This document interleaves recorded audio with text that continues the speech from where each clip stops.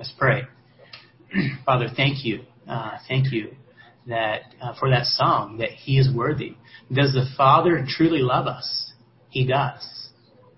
Does our God intend to dwell with us? He does. And we have the privilege of knowing that because of Jesus.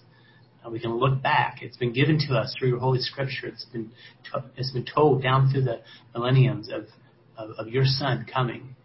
And we believe that happened. And because of that, we know that you do intend to dwell with us. You're dwelling with us now by your Holy Spirit. And someday, in that new heaven, that new earth, we can dwell together. And that'll become a tangible reality. We look forward to that time. So, Father, pray you a special blessing on our brother as he launches into maybe more of a deep, hard talk this evening. Father, pray that you just pour your Holy Spirit upon him and give him wisdom, a clear mind. Give him boldness, Lord. Boldness because he knows that he is just being a mouthpiece for you, Father. And also knowing that your heart is so close to those who have pain and who are suffering. So give him your heart and your word tonight. In Jesus' name, amen. So, Bill, thank you for your topic last evening. That was a blessing. And for those of you who are listening in, we do have a handout that he'll be kind of working through. It's on our website at Kingdom Fellowship. You can pop over there if you're on the internet and get that, and you can follow along with him. So, blessings, Bill. All yours.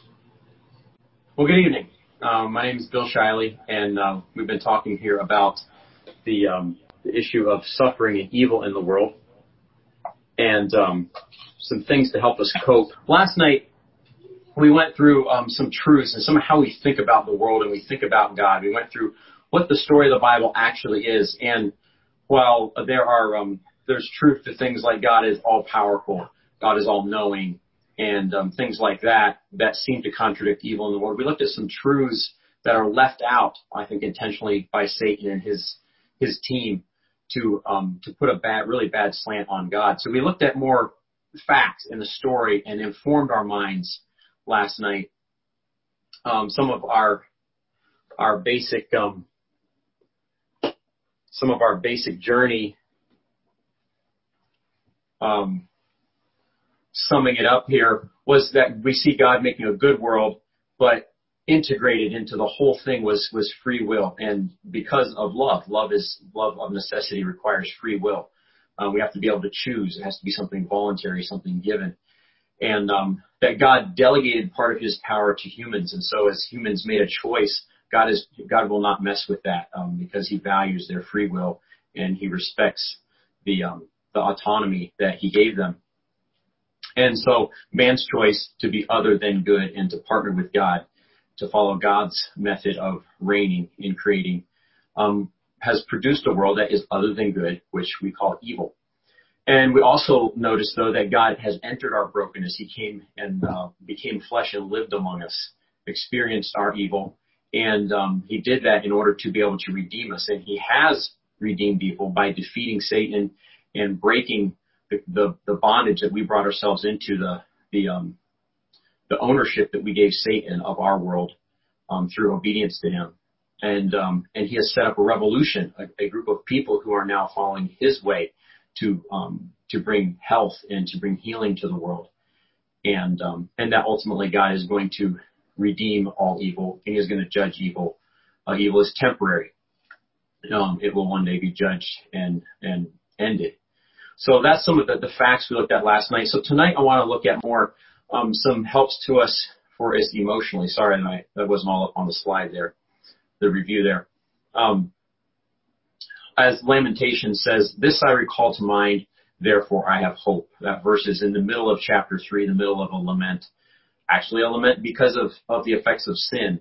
And he begins to turn his mind to recall truths about God that help him to have hope. And that's what we want to do this evening here. It's been mentioned about me sharing my story. One thing I want to say off the bat is the only reason I have anything to share here is because it's actually God's story, not my story. And it says I've given my story to God, that that it's become a good thing in my life personally and in the world around me. And so I love this verse, this quote from Jesus in John. That should actually be John chapter 8, verse 33. But he says, "He that receiveth his testimony," speaking of the Messiah, the human one, himself. "But he that receiveth Jesus' testimony has set to his seal that God is true." The picture there is a king or a ruler stamping his signet in the wax, putting his own reputation under what God has said. So that's what I want to do tonight. There's lots of things we still don't understand, but I want to personally share from my own journey some truths and things I've learned about God and my commitment, my wholehearted, enthusiastic witness that God is trustworthy, He can be trusted, and He is good. Some of the things we talk about tonight, there's lots we don't understand about God, but I like this little scene from the Chronicles of Narnia, The Lion, the Witch, and the Wardrobe, where the children are introduced to Aslan, who is a picture of Christ. In the story, and the subject comes up when they find out he's a lion, is he safe? Well, Mr. Beaver says, "No, don't you hear what Mrs. Beaver tells you? Who said anything about safe? Of course he isn't safe, but he is good." And I love that. And so, well, there's a lot we don't understand tonight. I want to look at some things to help us to have reasons to trust God and to choose to inform our minds and believe and orient ourselves, quiet our hearts with the fact that He is safe, even though there's much we don't understand. So the first question I want to deal with is does God care? As we're going through suffering, as we're experiencing pain in our lives. Last night we talked about some different kinds of pain, and each of us, as you came and logged into this session, have in your own mind pain in your own life or things you've seen in the world around you that are difficult. And so that's a very important question, is does God care? We're supposed to trust this guy. We're supposed to give our lives to Him. We're supposed to recklessly follow His directions. Is this a sensible thing to do? Does He care about me, or am I expendable to Him? This is something I've struggled with deeply. Each of us has our own perspective as we look at suffering, and mine has been one from fear. I was raised being taught that God was irritated at me, that I was a pain to Him, that I was just I was a reprobate. I was something that I was just a person who just wouldn't respond to Him and just was bullheaded and made mistakes and was just going to end up getting cast out. So this has been a question I wrestled with deeply as I've stumbled through life. There's a passage in Psalm 50 that I think encapsulates how we often tend to feel when we look at the world. We look at things happening, it seems like God's not doing anything about it. Here he says, when you saw a thief, you consented to him. You've been a partaker with adulterers. You joined in. You sat and spoke evil against thy brother. Thou slanderest thine own mother's son. And you did these things, and I kept silence. And so you thought that I was just like you. It didn't really matter. And that's the message that comes to us. That's our tendency to feel in life as we see evil just going on, oppression and suffering and wickedness going on around us, is to feel that because God's not doing something about it, that therefore He's unaware or it doesn't bother Him. He's disinterested, dispassionate about it. And that is anything from the truth. And so that's why it's important tonight we're digging into God's world and highlighting some things that help us to realize it's actually quite the opposite.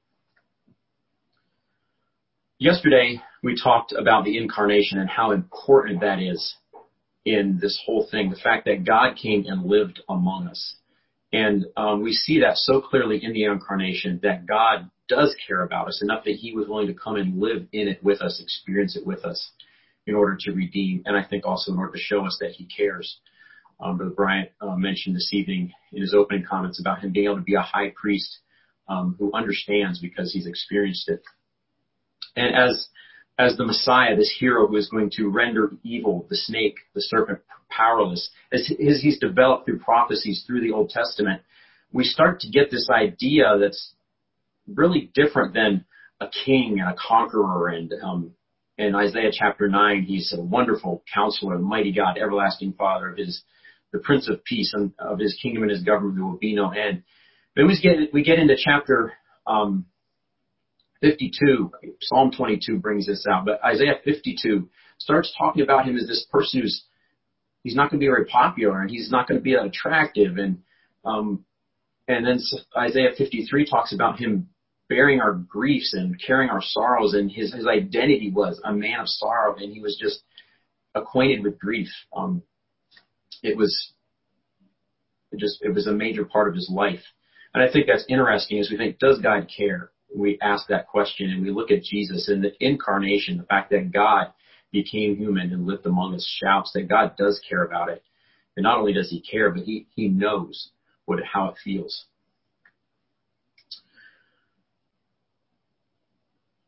We see God's care as he weeps over Jerusalem and symbolically weeps over mankind.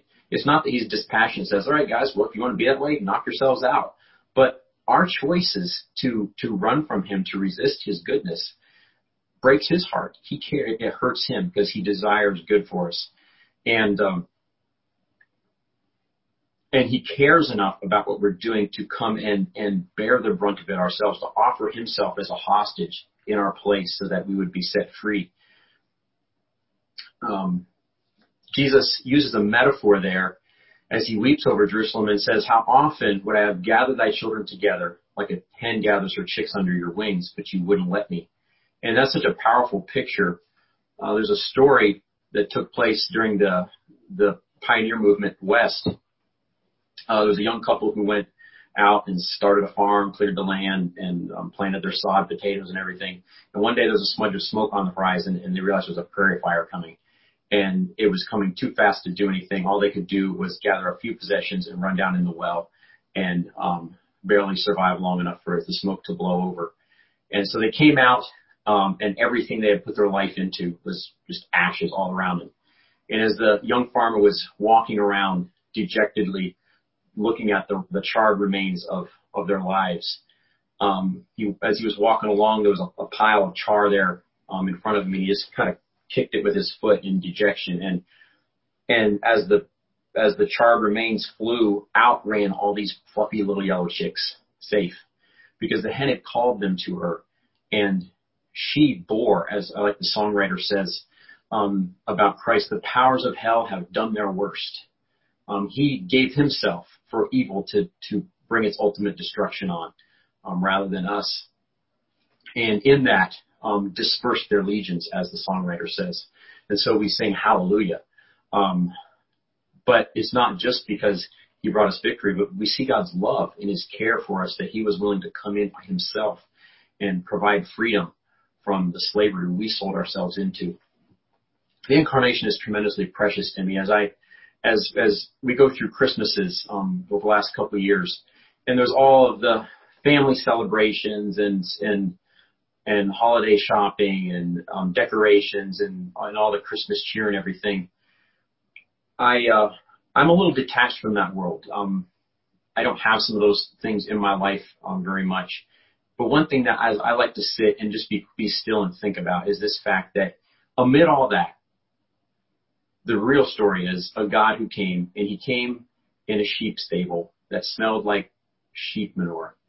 And there he was born and lived a lowly life, a life of suffering, a life of rejection, in order to associate with us and redeem us. So God, that's one thing in the incarnation. It just shouts, the whole thing shouts that God really does care about us very deeply.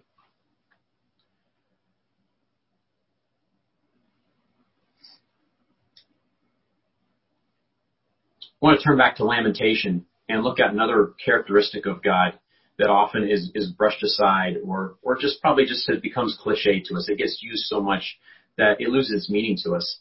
But Lamentation chapter 3, verse 22 is often quoted. There's the famous song, "Great is thy faithfulness," based on this verse. It's of the Lord's mercies that we are not consumed, because his compassions fail not. They are new every morning. Great is thy faithfulness. And I love that song, "Great is thy faithfulness." But the song talks about God's mercies that are new every morning. And we'll talk about that in a minute. But it says his compassions fail not. And it says his mercy and his compassion are new every morning. So every day, God feels deeply for us in a new way. And that is touching to me, that God isn't just a big tough guy that is merciful, but he has compassion. He feels with us. Those are truths we have to hold on to by faith. There's times when it doesn't seem that way, and we have to take the things we do see of his goodness in the world, the truth of his incarnation, and realize that God does feel for us. Another thing then is God's mercy, that God is rich in mercy, and my animations are not going in the order I want here, so you get the whole scoop here. But God is not just merciful, which means he doesn't want to give us what we deserve, but he's rich in mercy.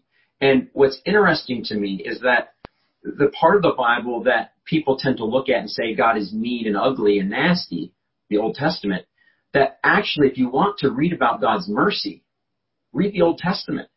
And that's the conclusions that are given in the Psalms and different times. And that's the picture is, yes, there's times where God brings judgment or allows them to reap what they have sowed, a small part to try to get them to repent. Excuse me. But it's about God putting up with these people and letting them go and giving them a little bit to try to wake them up. God doesn't want them to reap the destruction that they're asking for. So we ask, is God fair? Well, no, God isn't fair. God's merciful. And we'll talk about that some more a little bit later. But God is rich in mercy. He really doesn't want to give us what we deserve. Thinking of when we are suffering because of our own sin, our own failure. I want to look at some more things from that passage. And again, I want to highlight that Lamentation is a book written in lament of the suffering that Israel was experiencing because of their rejection of God and their continually turning to the gods of this world. So we already looked at verse 21. And I think that's supposed to be verse 25 there. The Lord is good unto them that wait for him, to the soul that seeketh for him. So this is something that takes time. We have to endure in seeking after God and trusting him. It's good for a man. It's good that a man should both hope and quietly wait for the salvation of the Lord. It's good for a man he should bear the yoke in his youth. He sit alone and keep the silence because he has borne it upon him. So the man in his lament is also saying that this does some good things to us.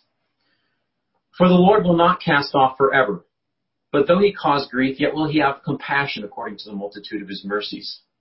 For he doth not afflict willingly, nor grieve the children of men, to crush under his feet all the prisoners of the earth, to turn aside the right of a man before the face of the Most High, to subvert a man in his cause, the Lord approveth not. God's point isn't to crush us and smear us in the dirt and beat us down.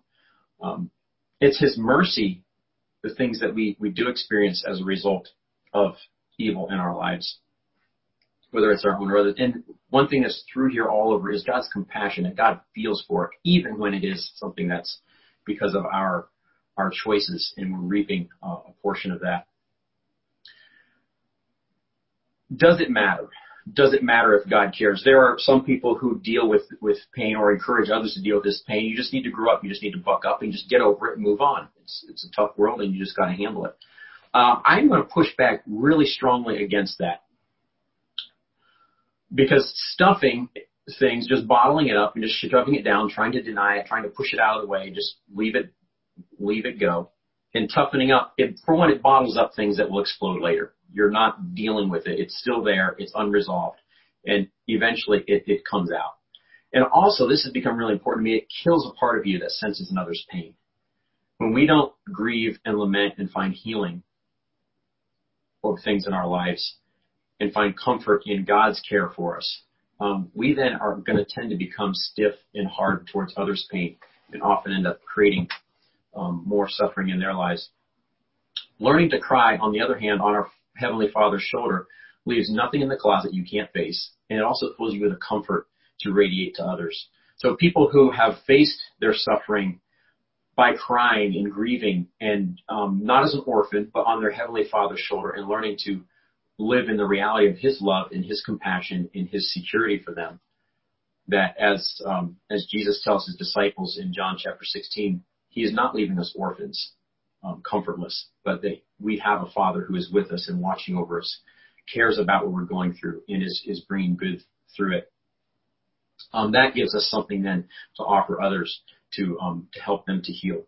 So I think it is a big deal that we come to the point where we allow ourselves to be, we allow God's care, His compassion, His tenderness towards us in our suffering to become reality to us. I know that's still a journey for me, but I know that has transformed my own leadership tremendously. So if God cares, what is God doing about evil? Is God doing anything about evil? Last night we talked about that if God is good and He cares, maybe the problem is He can't do anything about it. And how is it that He cares but He's not doing anything about it? That doesn't make sense. Well, the fact is God is. Romans 1:18 says, the wrath of God is revealed from heaven against all ungodliness and unrighteousness of men who hold the truth in unrighteousness. And that's talking about things that happen now. The passage goes on to talk about how people who pursue worshiping the creature instead of the Creator, begin to reap in their own flesh, their physical life now. They begin to reap consequences for that choice. They don't get off scot-free. I like this quote from Charles Dickens' book, Oliver Twist. And for those of you who know the story, Bill in there, Bill Sykes murders his wife Nancy and then runs off and tries to evade the police and justice. And but everywhere he turns, he's being haunted by this apparition of his wife coming after him and calling him and saying, "I loved you, I was faithful to you." And Dickens turns to his reader then as a narrator and says this: "Let no man talk of murderers escaping justice, and hint that Providence must sleep. There were 20 score of violent deaths in one long minute of that agony of fear."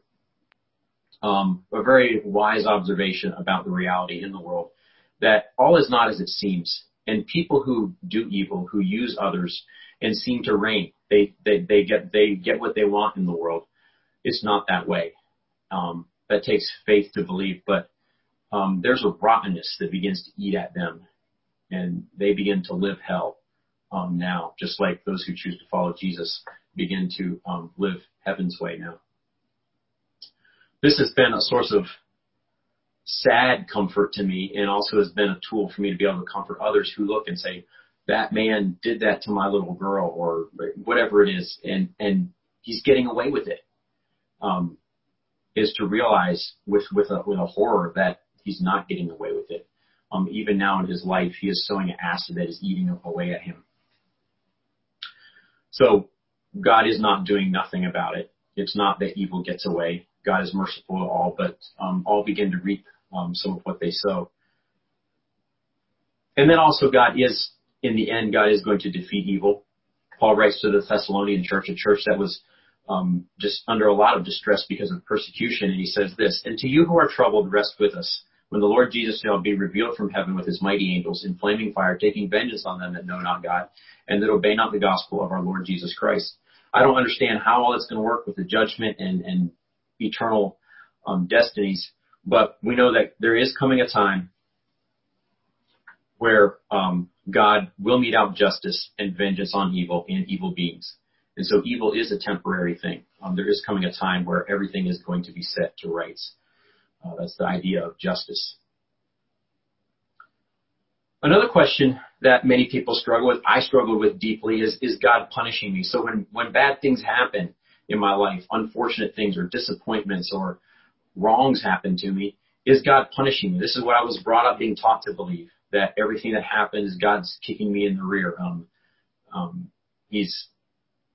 It's retribution for the supposed awful choices and hard-heartedness that I was told I had growing up. The reality is, as Psalm 103 says, "If thou, Lord, shouldest mark iniquities, who shall stand?" If God had an agenda to get even with us or pay us back in full what we have sowed by our actions, we would all be vaporized. I don't know how that would all work, but we would experience the fullness of eternal damnation immediately. And so, even if it is that we are being chastened or disciplined, we're reaping something that we have sowed. It's not about God getting even with us. The Lord is merciful, more verses from Psalm 103. The Lord is merciful and gracious, slow to anger and abounding in mercy. He has not dealt with us according to our sins, nor punished us according to our iniquities. For as the heaven is high above the earth, so great is his mercy toward them that fear him. As far as the east is from the west, so far has he removed our transgressions from us. As a father pities his children, so the Lord pities those who fear him. For he knows our frame, he remembers that we are dust. So again, even if it is that what we're experiencing in life is reaping for what we've sowed, it's always in mercy. And it's actually out of God is limiting, and his heart towards us is that he doesn't want us to experience what comes to us. He knows our frame, he remembers that we are dust. That verse right there marks a turning point in my life. I think it was around 16. I remember reading that verse, that as a father pities his children, so the Lord pities them who fear him. And that was just not what I saw in my world. Pity and understanding that we're children, or we're teenagers, and we didn't choose to come into the world and go through this stage in life. And so I thought, either God's full of baloney when he says that, or else there's something real out there. God is something that is not what I am seeing. And that I don't know, it wasn't out of my good necessarily, but I chose to seek after that. I chose to believe there was something real. There was a God out there. It was not what I was being shown and not being taught. And begin to reach out to him to find that true reality. And I guess that has characterized my life in a lot of ways, as I see things that the Bible says this is what it's supposed to be like, and I don't see that even in the Christian world. To choose rather than to give up and to turn aside and throw it all out because of that, to choose to believe that there is something real, there's a third way, and to find it. I'm not professing to do any better than anybody else, but I'll die trying rather than throw it out, because I believe there is something real there. There is a God who is a father who does pity and understands and feels for us. And as I've come to realize that about God, it's also changed my leadership then as I relate to those who are weaker or younger than I am. But God is not punishing us as in getting even with us.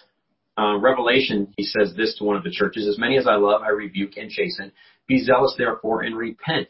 So whatever God does allow in our life, if it is something that is because we are reaping something that we have sowed, it's never to crush us, as Lamentations said, to just grind us down and push us into the dirt. It's always to wake us up and give us an opportunity to turn back to him. There's always an exit that goes up in any situation, wherever we're at in life. So summing up some lessons from it, God has no interest in making us pay for what we've done or getting even with us. That's just not God's agenda in life at all. And if he would, it would be over instantly. But at the same time, God does correct and train us through all of life. Sometimes correction is a mistake we made. Sometimes it's not. There's nothing we've done wrong. It's simply we live in a world where, because of free will, people can choose to be good or they can choose to be evil, and we suffer the effects of that. And yet God has redeemed that. We're going to talk about that in a little bit. And so God uses those things as training in our lives, things to shape us, to soften us, to break us, to help us to learn.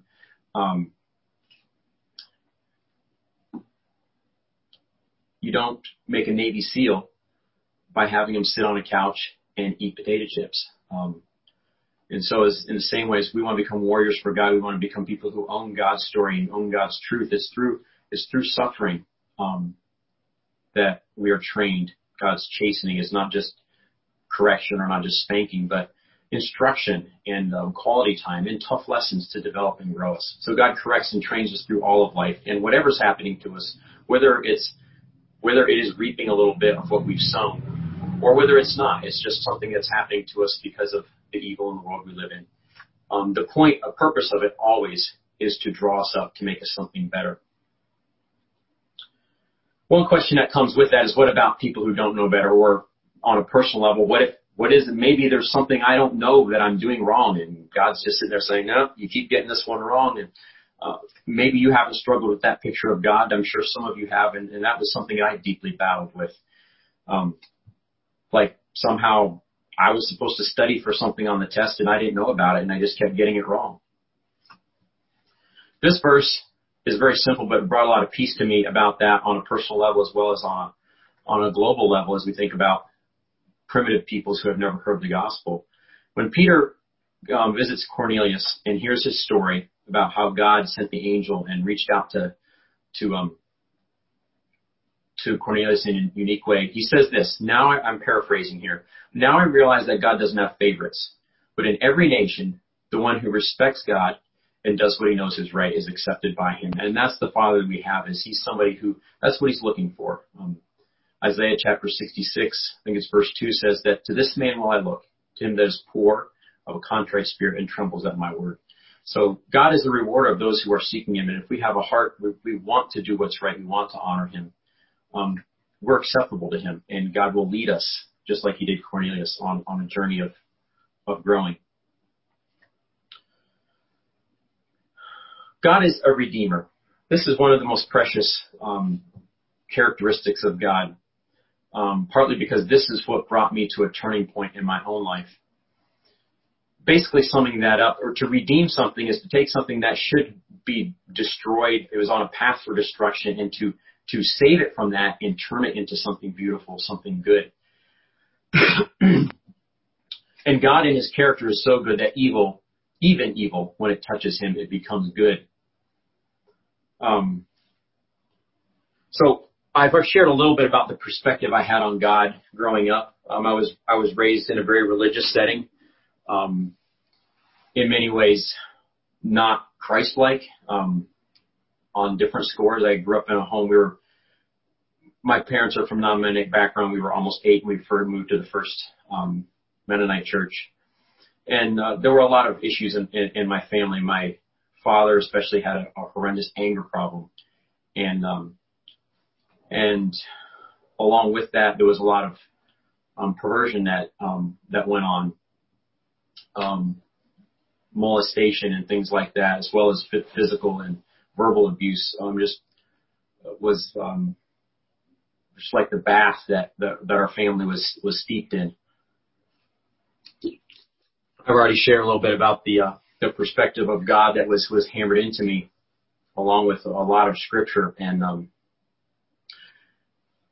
so through the things that were taught to me about God and about myself, and the voice coming from the circumstances, the things that were done to me, the way things happened in my life, I developed this deep depression and a self-hate, a self-loathing.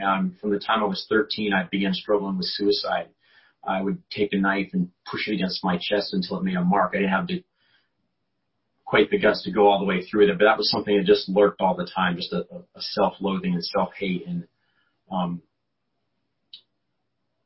I'm a very sensitive person by nature, from the inside, and so I tend to be rather pensive, and I take things seriously, and I've had a very sensitive conscience, and so I just struggled tremendously with fear, to the point of being a nervous wreck at times, even though probably most people, even up until the last several years, probably most people don't know it, because I'm the type, I'll steel myself when I'm in public. I just can't let it get the best of me, but it eats at you from underneath. And the church situations we were in were very difficult. Church got involved with my family, and for whatever reasons, just did not see through things. And us children got blamed. We got told we were all the problem. And if we would just submit, then all our family's problems would end. My parents I grew up with fighting and arguing, and that kind of thing all the time. And so as I grew up, I began to aspire to a different God and a different life, but I left home, and I hoped to change some of those things. I hoped church would be different. I hoped that I could get married and experience warmth and blessing and closeness in relationships. And those things didn't materialize. I left home, and I lived and worked with a man that was abusive and angry, and come to find out later was into some of the same things as went on in my own family. And some of the things that went on in my own family I didn't know about until after I left home, and that was just devastating to find out that kind of perversion had gone on. And all those voices just told me, you're junk. There's something wrong with you. You fell off the conveyor line, and God doesn't pay any attention to you, or else you're doing something wrong and you're just not good enough for him. And I struggled deeply with depression and suicide. And it was finally one time after I got bawled out by my boss and the guy I was living with until about 12:30 one night. I finally just sat there and just cried and slept for a few hours and got up in the morning about 5 o'clock to go help the farmer I was working for. And I have never felt Satan so close to me as in the truck that morning driving through the early morning hours. And I was just done with it. I was sick of being a boxing bag, and just a frustration and a hate for myself and for life just grew and grew. And finally I got out on a more open road, and I was just going to end it. And I just hit the pedal and just held it to the floor. And the last time I looked at the speedometer, it was on the high side of 90, and it was a 90-degree turn coming up that was lined with oak trees, and I was just going to just smash into it and just, as they say, end everything. And somewhere through the fog of my insanity, I'd be ashamed to tell you what was going on in that truck. I mean, I was done. I was frustrated. I was angry. I was yelling and pounding the steering wheel, and I was sick of it all. And somewhere through that insanity I was in, God shone enough light into my mind to help me remember it wasn't going to be the end. And I'm not sure how, but somehow I made it around that curve and went on to struggle and grope through with life.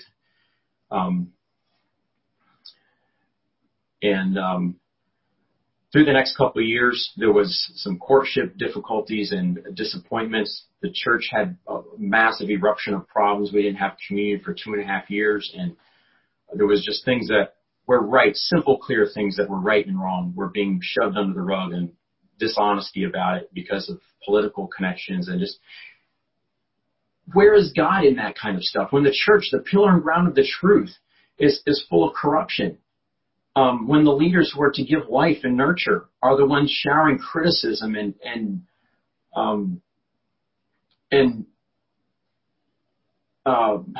not being honest about what's going on, how are we supposed to see God? And so I walked into Bible school in 2007, was encouraged by somebody who meant a lot to me. I know they really cared about me, and so I went. I still wanted to do what was right, but I was just dry. I just felt like all God ever did was kick me in the face. It didn't matter how hard I tried to be good enough for him. And I was with church. I was just fed up. If I would have had a clue where there was someplace decent that didn't have church problems, I'd have been out of there in a shower of gravel shouting and praising the Lord. And so that was Wednesday evening. The Bible school started, and it was a good environment. Saturday evening, there was a family there, and I think they're listening on the talk here tonight, that sang, and then another brother shared a devotional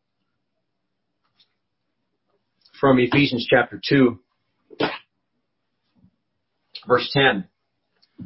And Ephesians chapter 2 talks about how we were dead in trespasses and sin. We walked according to the course of this world. We were enemies in our minds by wicked works and children of wrath. And then God, who is rich in mercy, quickened us, made us alive, and has cleansed us and lifted us up and made us to be children of God. And then it says in verse 10, for we are his workmanship, created in Christ Jesus unto good works, which God hath before ordained that we should walk in them. And the highlight of the devotional was that word workmanship. And that word workmanship is the Greek word poema, which is where we get our word poem from. And it means a product, something produced, in essence, a fabric. I like that picture, something woven and created together. But it's artwork, basically. It's the expression of a craftsman. It's the same term used in Romans 1:20 when it says, for the invisible things of him from the creation of the world are clearly seen, being understood by the poema, his artwork, the things which he has made, even his eternal power in Godhead. And the truth that was brought out there from that passage is that when we surrender to God, we become his artwork. We become a demonstration not of the abuse and the corrosion of the world in our environment and even our own mistakes, but we become a demonstration of his skill, his passion, and his purpose, his goodness and beauty. And for some reason, I was at a point where I was ready for that. And it was like a little beam of light came down from heaven, and I realized that God had been wanting to write a story in my life, and I had been fighting it. And that's where really for the first time, I latched a hold of that truth, and I bowed before God and said, God, I surrender. I give up. I'm okay with you writing a story in my life through some very difficult things, and I want to surrender to that. My job from here out is to surrender, to accept what you allow, and it's your job to bring good through it, and I don't have to understand all that. That was the beginning of a turning point in my life. My perspective about the happenings in my life began to change. That's when the suicide left me. Working through depression has been a long journey since. That's something that I still get tempted with. Honestly, this morning I woke up and the first impression was just a kick in the gut. Like, you just did something really stupid last night. But I've learned how to fight that, and I know where that voice comes from. And I begin to reach out to God. I begin to give thanks and just tell myself the truth, what I know the truth is about what God's been doing in my life. And so that's been a very exciting journey, to move out of that darkness and to grow and overcome that despair and that cloud of depression and condemnation, and be able to grow in my security in God and in my Heavenly Father's love, and be able to handle things that there's tests that have happened this spring in the last 6 months, things that I never would have been able to go through before. But God has been growing me, and with His help, I'm able to actually be able to grow through them. So that's tremendously encouraging. Probably most people look at those things and they blink, because I don't appear as being a shaky, scared person. But God knows there's deep struggles, and we can share the joy of the journey and the growth that He's doing in my life through that. So that passage is incredibly precious to me, and that's why I can share my stories, because I've given it to God and allowed it to be His story. And it's as we step out in faith and we trust His goodness and we let Him take control instead of fighting Him and running from Him about the things in our lives, whether it's the shape of our nose or whether it's our family or whether it's whatever it is that we look at and we wish it wasn't that way. When we give that stuff to God, it becomes something that He uses, and He creates something beautiful from it.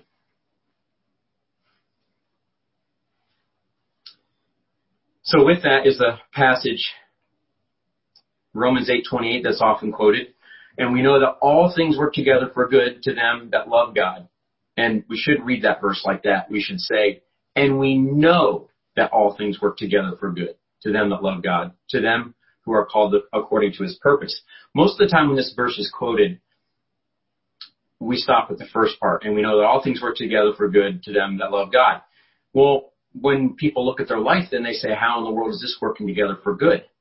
Well, we need to read the whole passage. We need to read the context. And if we keep going, we find out that it's to those who surrender to His purposes.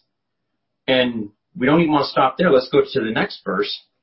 So whatever He allows is because He has good design through it for those who yield to His purposes. But in the next verse, we find out, the King James says, for whom He did foreknow, them also He predestinated to be conformed to the image of His Son.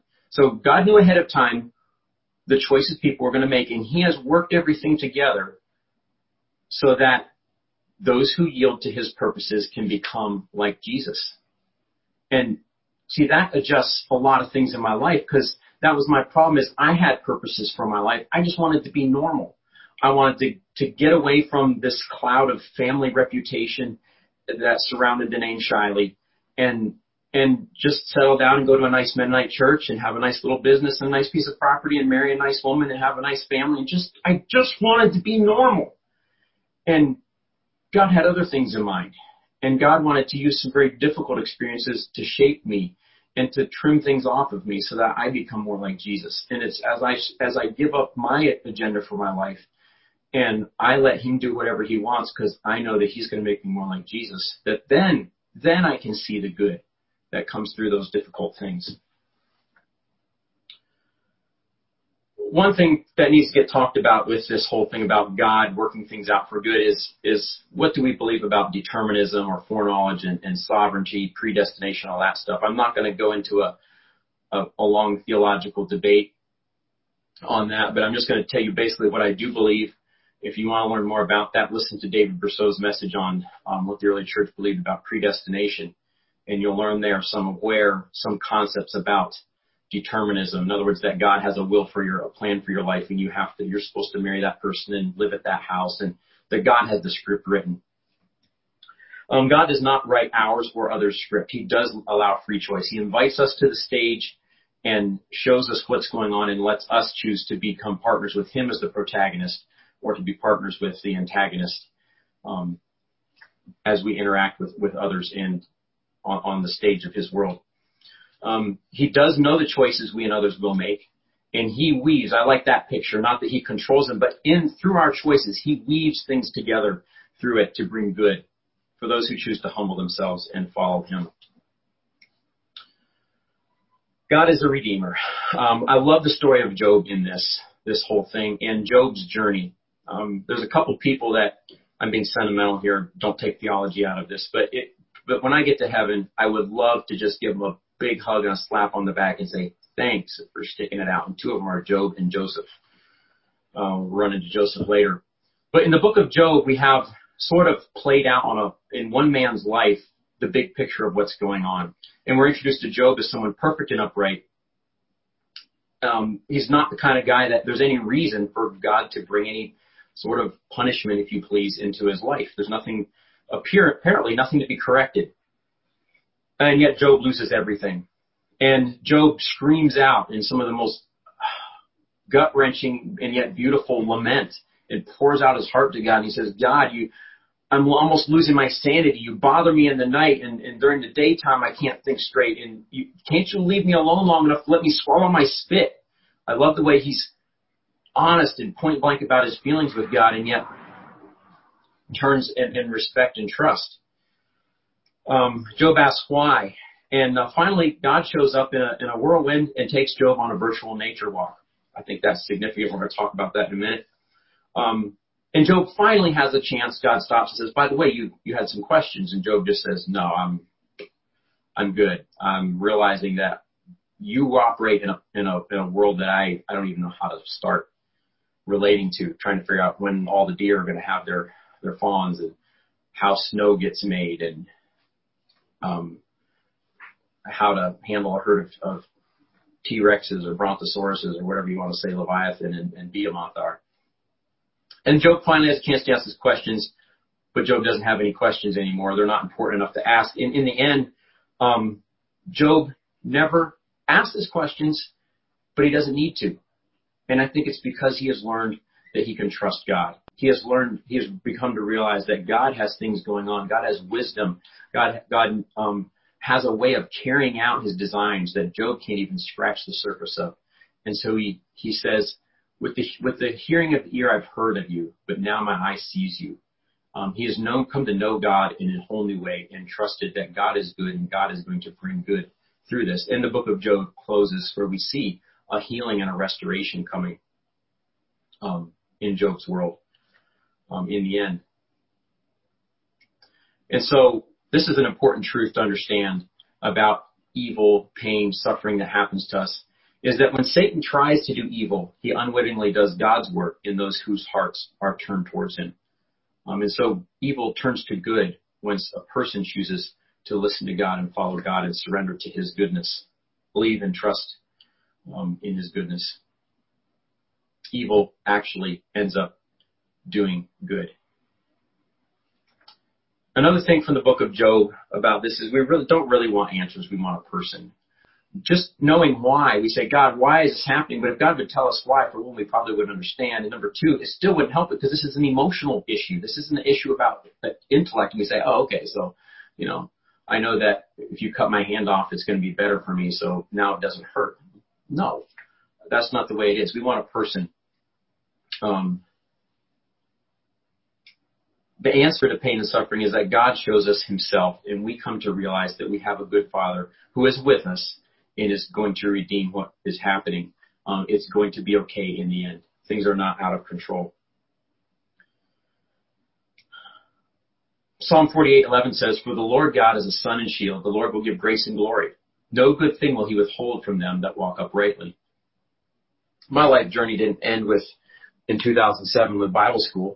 And there's been a lot of heartaches and disappointments since. And this is something I've had to learn to to grapple with, and a reality I have had to choose to believe and act upon. The antithesis of this, that God will not withhold good from those who walk uprightly, is that if God is withholding something from us, then it must be that he knows it's not good for us at this time. There's something better. I like this picture. For those of you who can't see this screen, there is a girl standing there holding a little teddy bear in front of her. And the traditional Jesus is standing, kneeling in front of her, reaching out, asking for her to give up the teddy bear. And he has this almost life-size teddy bear behind him. And he's saying, trust me, I have something better for you. And the little girl is saying, but I like this one. And I love that picture because part of what we have to do in this whole thing is we have to become a child, recognize that we're a child, and humble ourselves before God and trust him. And I see myself in that picture, that as an adult, I'm the same way. And I say, God, why can't I have this? I want this. It would be so good. And I don't realize that God has something better for me. Not necessarily the thing I wanted maybe, but he has a better thing to work in my life through it. And he's asking me to give up my hold on what I want in order to give me something better. But it takes trust to be able to realize that. I love this outburst in the beginning of Isaiah 64.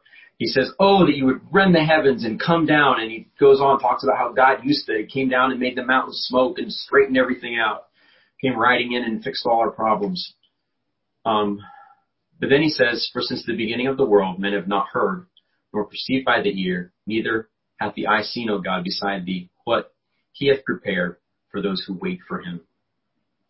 And that's the challenge that I've had to accept in my life, is it's really my choice. Am I going to get disillusioned with God and give up on him, or stumble through life holding him at a distance because I don't think he's being fair with me? Or am I going to surrender to him and allow him to love me through the things that have happened, the things that continue to happen, and live to wait, to walk with him and to follow him, to obey him, and see the good that will come in the end? Or am I going to flip the switch and clock out and live with the devastation that I'm seeing around me?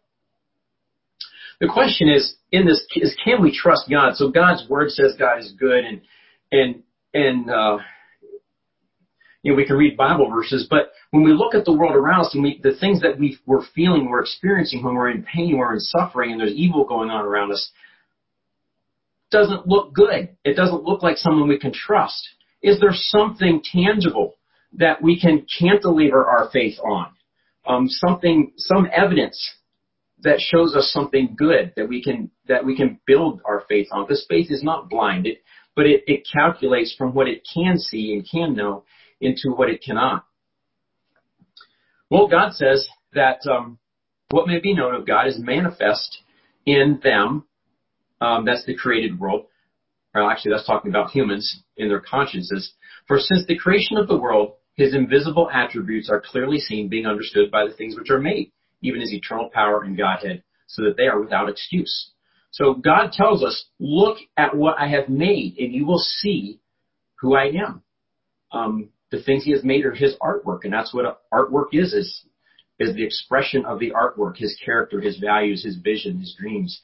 And so I have found this incredibly blessing in my own life as part of my forays into science apologetics, evidence for God, and those kind of things. Even some of those of you who know me, my venturing into the world of photography was part of this journey of looking at the world, the creation of God, and being able to get a tangible picture of my Heavenly Father and his goodness.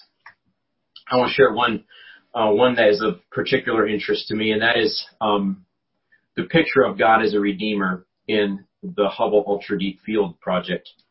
For those of you who can't see the screen, the Hubble telescope is a satellite telescope. It's the biggest and bestest that man has developed to date. And so they did this project where they pointed it at a spot in the night sky as close to the Big Dipper. It's about the amount of sky that would hide behind a grain of sand between your fingers. You hold a grain of sand there and put it out at arm's length, about the amount of sky that would hide behind that. And there was nothing there through the naked eye and through through lesser telescopes, they couldn't see anything there, and they decided to put the Hubble telescope there for a few days with some really good filters and processing and see if there was anything out there. Well, this is what they saw in that dark spot. And for those of you who can't see on the screen, it is a picture that is full of not just stars, but mostly galaxies, spiral galaxies that have at a minimum tens of thousands of stars each. And they've done computer calculations on that picture, and the estimation is that there's approximately 10,000 galaxies in that picture, in that dark spot, that little bit of dark sky that we can't see anything in, that would hide behind that grain of sand between your fingers at arm's length. In that dark spot, that's what God has going on. They say it's approximately enough stars for everyone on planet Earth to own, give or take around 3 trillion each. I love that picture because if God's showing in his creation things he has going on that we have no idea about, where we see blackness and nothing, God has more going on than what we can see. And that's been a comfort to me. I've often prayed to God, the God of the Hubble Ultra Deep Field Project, as I've looked at the blackness in my life where I can't see anything good coming out of it, and trust that he is good. I'm not a derelict. I'm not an orphan left to grope for myself, but he does have purpose and intent in my life, and is going to bring good out of it. And I've lived long enough, I'm thankful to be able to say I've lived long enough and began to trust God in these things long enough. I'm beginning to experience the good out of it. And that strengthens my faith as I look back and I see things. In a lot of ways, my 7 years teaching school was a little bit of a microcosm of life. And I'm able to look back and see some extremely difficult things I went through, some students that were incredibly difficult, and the good, the things that if I would have given up or got mad and thrown things to the wind or in the middle of it, I would have missed out on so much. And I want to allow that to continue to bolster my faith and help me to learn to keep surrendering to God, to rest in him when I face difficult things, when I face those fears that I'm going to be a failure and a disaster, to trust that I will have things to learn. There will be things that will come in life to bring me to brokenness, but that God is going to do good in my life as I continue to reach out to him, reaching out to me. Another one, these are just some top favorites of mine. There's lots of other fingerprints of God in creation that I love, is the Mandelbrot set. For those of you who can't see the screen, that's spelled Mandelbrot. It's like George Frederick Handel, except it's Mandel and then Brot at the end, the Mandelbrot set. If you search online for The Secret Code of Creation by Jason Lisle, you can learn about that. It's a set of numbers that the image you see on the screen is nothing. Literally, I cried and it just blew my mind what God has packed into this obscure set of numbers that we didn't even run into till the 80s. Check that out sometime if you want to spend some time worshiping God as you view his handiwork in the abstract world of numbers. So the important thing is we need to realize that part of our problem as we look at suffering and pain in the world is our context. And our context is so small. And so just simple things like a rainy day. Is a rainy day good or bad? Well, it depends who it is. Are we a farmer who's praying for a crop so that we can make ends meet, or so we can survive in some parts of the world, we have food to eat? Or are we the vacationer who's having to sit under the tent instead of, fishing out on the lake or whatever? It depends on our perspective. And what may be less than ideal for us is actually a blessing for somebody else, or vice versa. Our context tends to be me, my lifetime, and the people I care about. And that's not a good reflection on me, I'm upset because the people close to me in my life, it's not ideal for, but maybe it actually is being a salvation to somebody else. The life of Joseph is an example of this.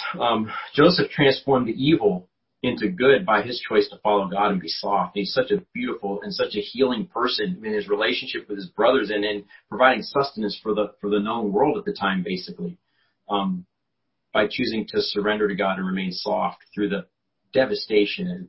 If there was somebody in the Bible story that it didn't appear to pay to honor God and to be a man of integrity, it was Joseph.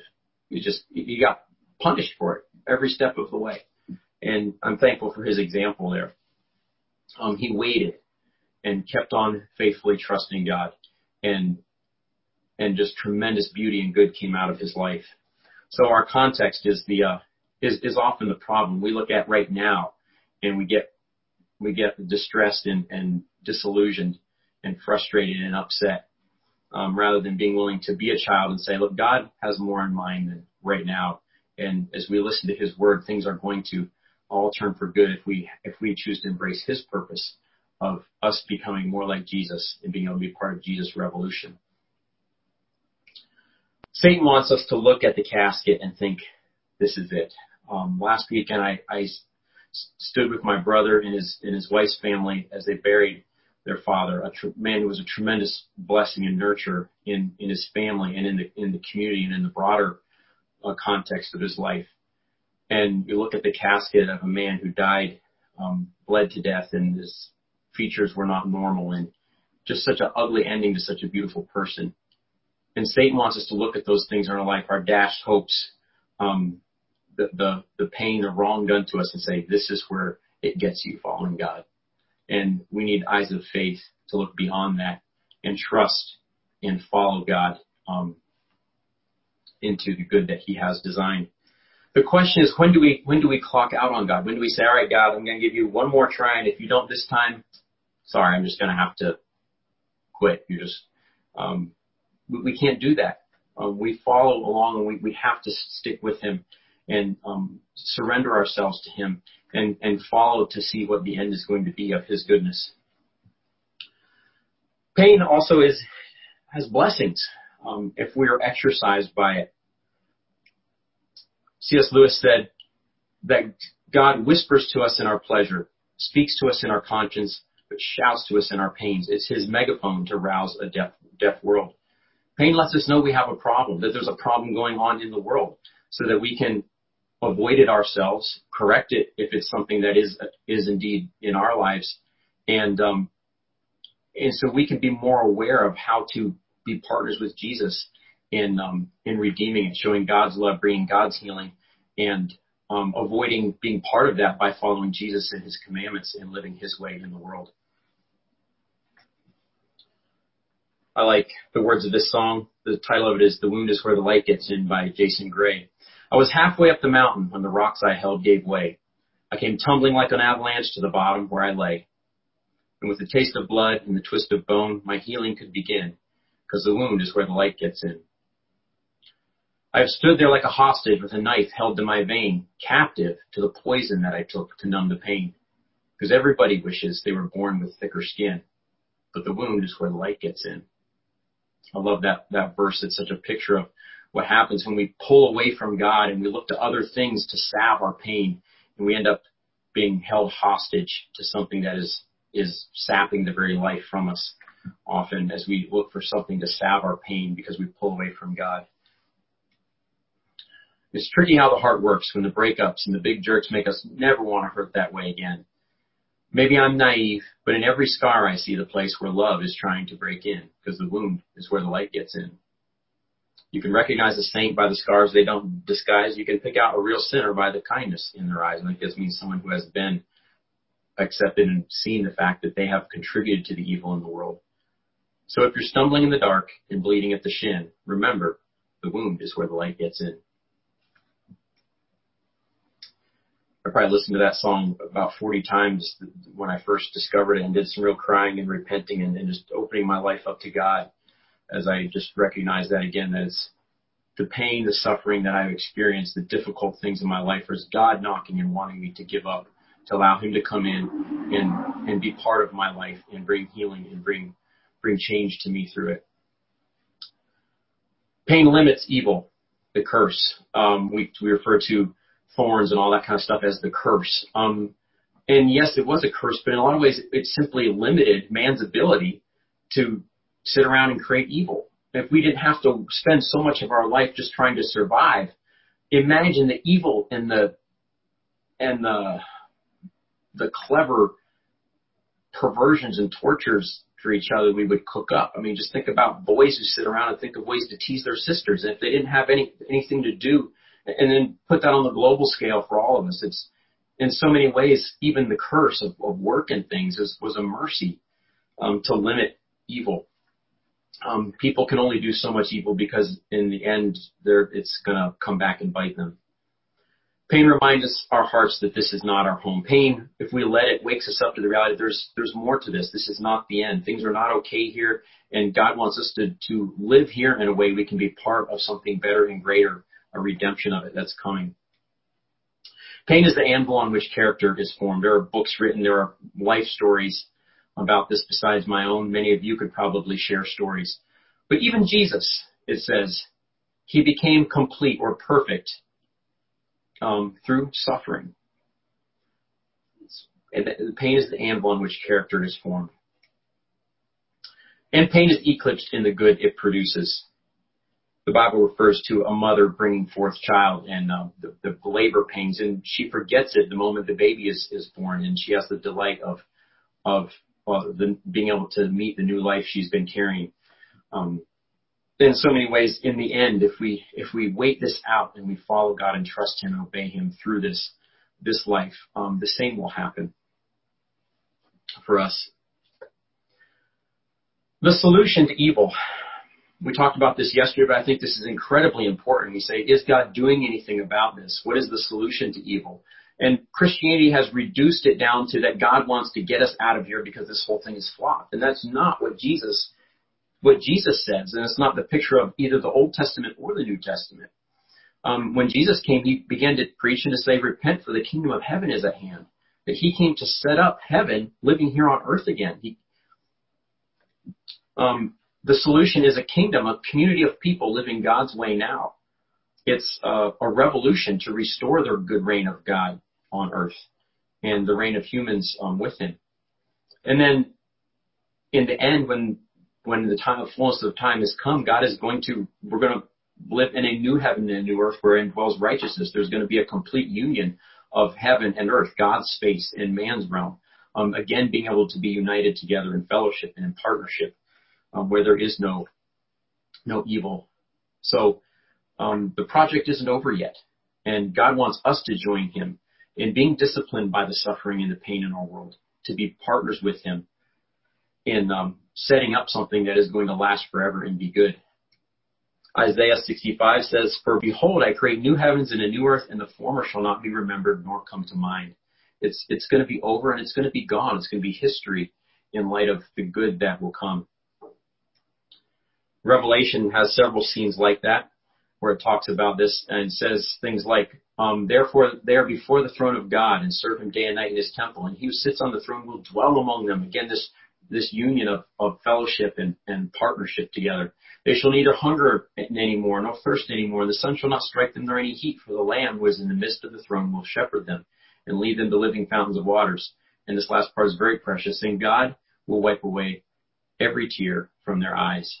So God, in a personal way, is going to bring an end to our sorrow and our suffering if we wait for Him and if we follow Him in trust and obedience.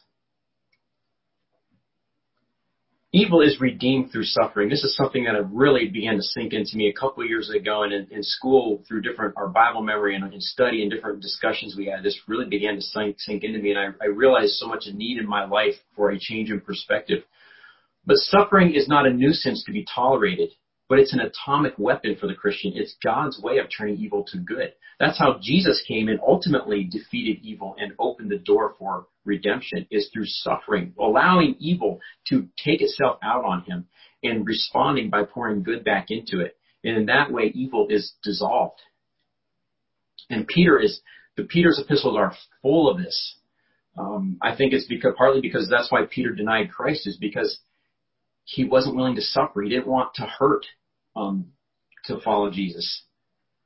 And so he talks about this a lot in the last part of chapters 2 and 3 and 4 and 5 of 1 Peter. And so he says, this is a passage that's very well known. Charles Shelton wrote his book In His Steps based on this. But we need to think carefully and read the whole thing and see what it is that Christ left us an example that we should follow in His steps. And as we read, we find this. But if when you do well and suffer for it, you take it patiently, this is acceptable with God. God looks at that and says, wow, now I am impressed with that. That's my kind of guy. For even hereunto you were called to this, because Christ also suffered for us, leaving us an example that we should follow in his steps, of being willing to suffer in order to be part of the redemption of evil in the world. And I think that was part of my problem is I was not taught that, and I did not want that. I didn't have a perspective that following Jesus was a life of embracing suffering, following him and embracing suffering, and that as a weapon, not just as something to be endured, but that as a weapon of absorbing evil and responding with God's goodness by allowing God's presence to live in me. And I want to continue allowing God to ingrain that in my mind, and also as I lead others toward God, I want that to be a major part of the picture I give them of following Jesus, that suffering is Jesus' way of defeating evil. It's part of his upside down kingdom. 2 Timothy 2:12 says, if we suffer, we will also reign with him. But if we deny him, if we deny his way and his method of relating to evil in the world, he also will deny us. We will be left to ourselves. I'm not going to spend a lot of time talking about examples, but there's many in the Bible. There are many people through history. There are people in modern history, contemporary history, people who have been through a lot of suffering and have become more beautiful people and have been able to leave a tremendous witness in their world. I want to talk a little bit about handling grief. We talked a little at the beginning about this thing about can we trust God? And does God care? And handling emotions. And some things I have found helpful for myself is basically 3 steps. One is reality. We've got to face it. I'm not a fan of this thing of trying to go back and dredge up and create things that aren't. There's times and places for some of that kind of stuff, but we do need to face the reality of what happens. You don't need to forgive unless something was wrong. And then there's the whole thing of bottling things and just burying them, and then they rot because we're not okay, but we're trying to say we are. Living in the truth sets us free in so many senses. And lament. This is a thing that Western culture we run away from. At funerals, we're embarrassed to cry and those kind of things. And I think there's a lack of wholeness in our societies because of some of this. But lament, the Bible is full of lament in the Psalms and in Lamentation and in Job, and people crying out and just turning into a puddle before God about what's going on. And then from that release, being able then to turn and to trust in God and to express confidence in God's goodness. Get it out. And as we relate to people who have gone through pain, we need to allow them, encourage them to do that, to get it out of their system. And then move on to the deeper reality. So this is what happened, and it hurts. I need to value what was lost and lament over it. Cry on my Heavenly Father's shoulder, not as an orphan, but cry to him and allow him to bring comfort, to sorrow with me. And then move on to the deeper reality. So how does who God is change my response to this? How can God empower me to grow through this, to become better through it? How can he bring healing and wholeness to my life as a good Heavenly Father? And I found that a holistic approach, those things, and cycling through as we work through layers, facing the reality. This has affected me. It was not okay, and it hurt. But then moving on to how does God then, who he is, affect how I handle this and my future expectations. I like the reality in this song. This is by Mark Hall. Oh, my soul, oh, how you worry. Oh, how you're weary from fearing you lost control. This was the one thing you didn't see coming, and no one would blame you, though, if you cried in private, if you tried to hide it away so no one knows. No one will see if you stop believing. Oh, my soul, you are not alone. There's a place where fear has to face the God you know. One more day, he will make a way. Let him show you how you can lay this down, because you're not alone. I love the reality of this verse. Here and now, you can be honest. I won't try to promise that someday it all works out, because this is the valley. But even now, he is breathing on your dry bones. And there will be dancing. There will be beauty where beauty was ash and stone. This much I know. Helping the hurting. I'm just going to run through this quickly. I just want to mention some of this because it's running through some well-meaning people have made this journey very difficult for me at times, and God has brought good through that, partly because I know not to do those things myself. But just some things to be careful of is, for one, we got to be willing to suffer so that we can be an example of trusting God's goodness and redemption. Weep with those who weep. That's what the Bible says to do. And too often we want to get over, we want to fix the problem. And part of letting the pain work in our lives is weeping and sorrowing and grieving, whether it's a lost loved one or whether it's a loss of innocence, or whether it's a loss of job or whatever it is, a loss of reputation. Weep with those that weep, and then we can be part of the comforters. Don't lob Romans 8:28 grenades. Don't try to offer quick answers and just say, well, we know it'll all work together for good. Or I had this happen one time with a courtship breakup. The very night after we had I met her and said, thank you for the privilege and I wish you the best in life, and we parted. The very next night, a couple who knew what was going on wanted to make a statement. Well, there'll be another one. Well, it was dear of them, but right now I'm not interested in that. I loved her. I cared about her. And it hurt right now. And it wasn't, don't do those kind of things. Pain and suffering is messy, and we have to be okay with that. Don't just try to fix it. Weep with them, walk with them, and bring in trust in God and things like that. Let them see God's goodness through you. And there's times to bring in then. The one man who probably has been the biggest influence through the last 7 years of my life, during that same time, sat there and just put my arm around me and cried with me and just let me talk when I wanted to. And he was also the man that I remember one time very distinctly. I was just frustrated and sick of some stuff that was going on, and I just blew off, and I think I scared him a little bit. And so finally he looked at me when I got done, and he just kind of blinked and said, well, so where is God in all this? And because of him sorrowing and weeping with me and listening to me as I poured out to him as a good friend, the things I was facing, he was in a position then to be able to call me to the deeper reality. Don't equivocate or act like you understand when there's no way you could. Don't try to say to somebody who's been through a deep abuse, say, well, my dad, sometimes he spanked me too hard too. Or, don't try to make it, to level it out. You actually ruin credibility by doing that. Remember, people don't want answers. They want a person. They want to know that dad is still here and he cares and it's going to be okay. And let them see that through you. Be an ambassador. Let them see that God loves and cares through your tears and touch. I'm not saying don't bring truth, but in my experience, these are the things that people need to be brushed up on, not so much how to give answers.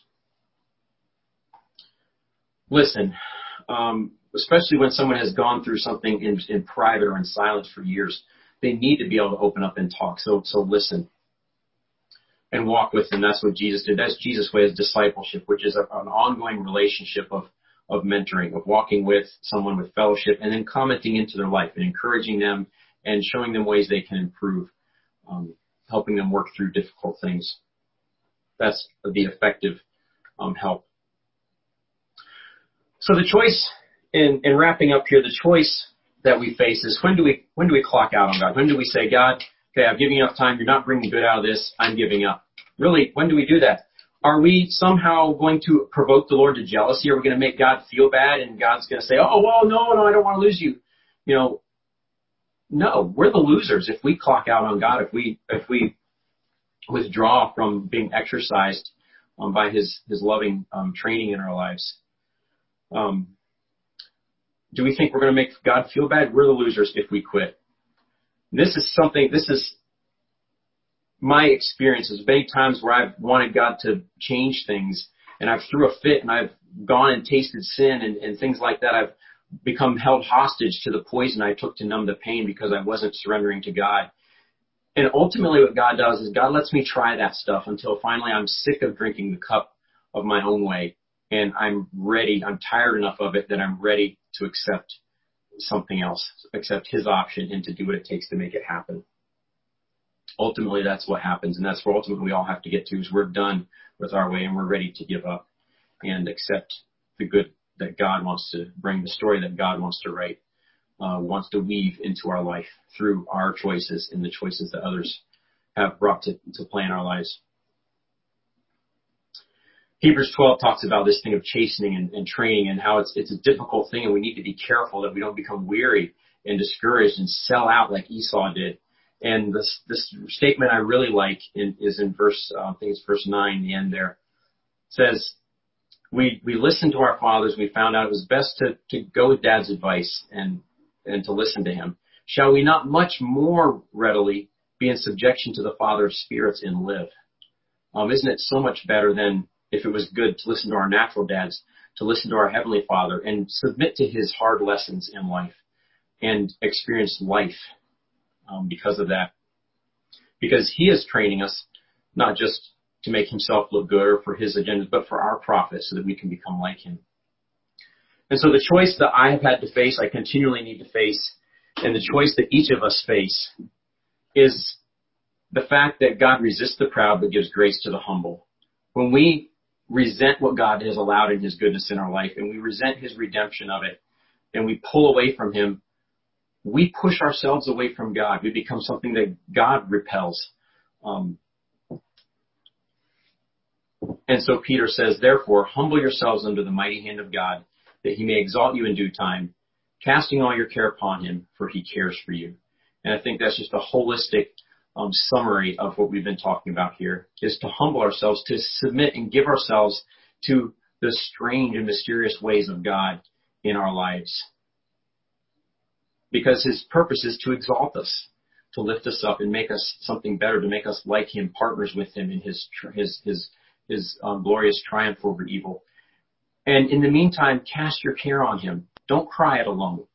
Come to him and pour out your cares to him, the struggle to him, because he does care about us. I'll turn the time back over to you, Brian.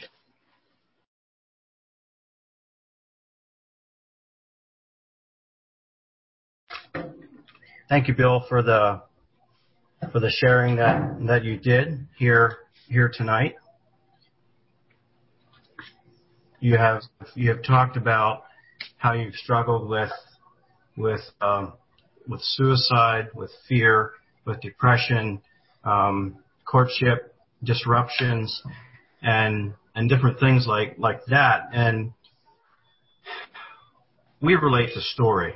People can relate to story so well, and I think that for that reason, it has and is resonating with many people. You're speaking from a place of real experience and real pain. The pain that you endured and others are facing is not an illusion. It's real. It's felt. And so you have provided an excellent foundation, an excellent presentation on the purpose of pain, giving due respect to the intense struggle of pain. And so some of the questions that came in will turn to this one. I think that was maybe coming from last night's discussion.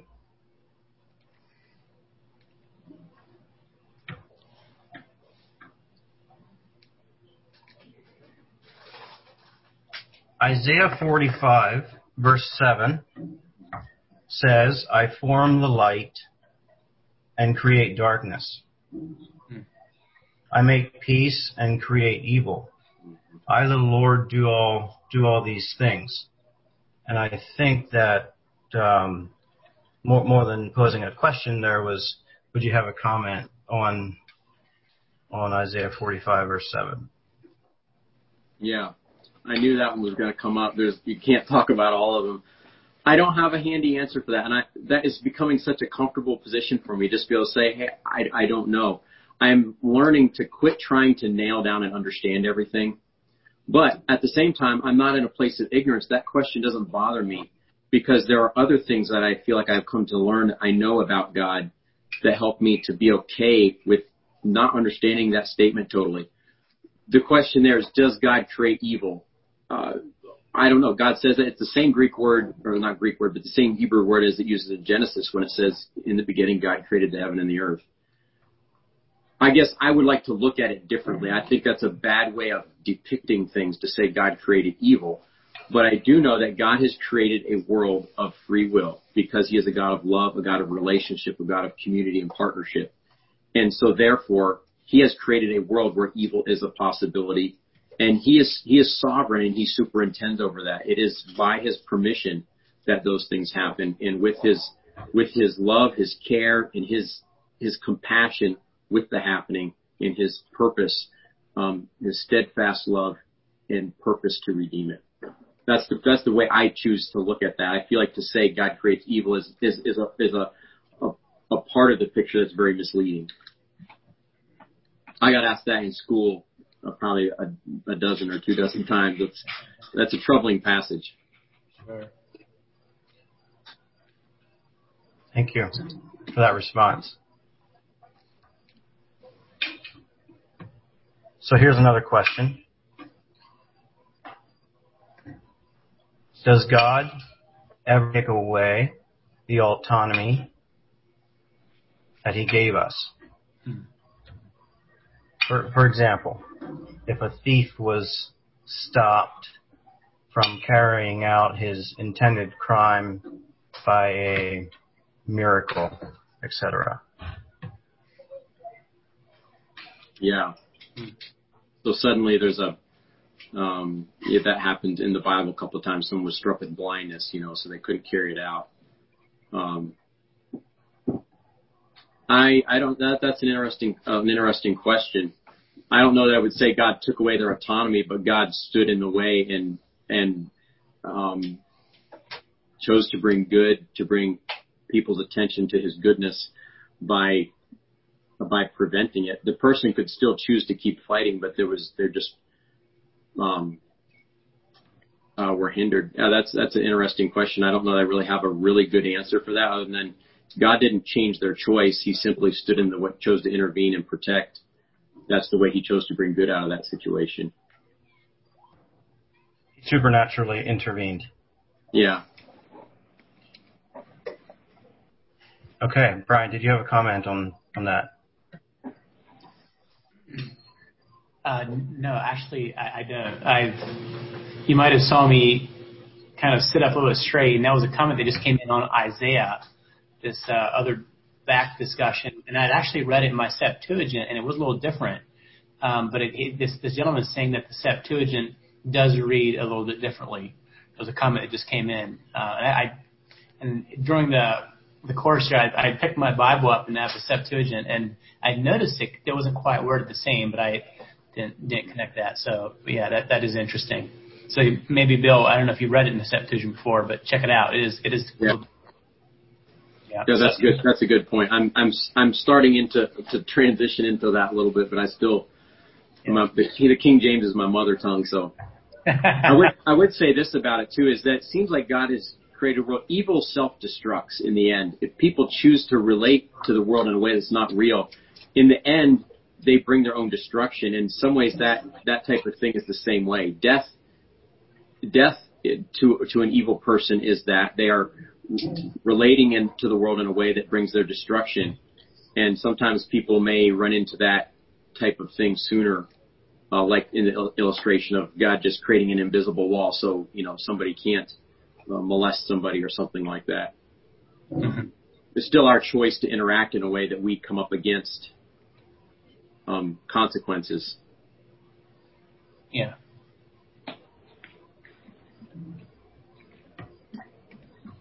Okay, thank you for that.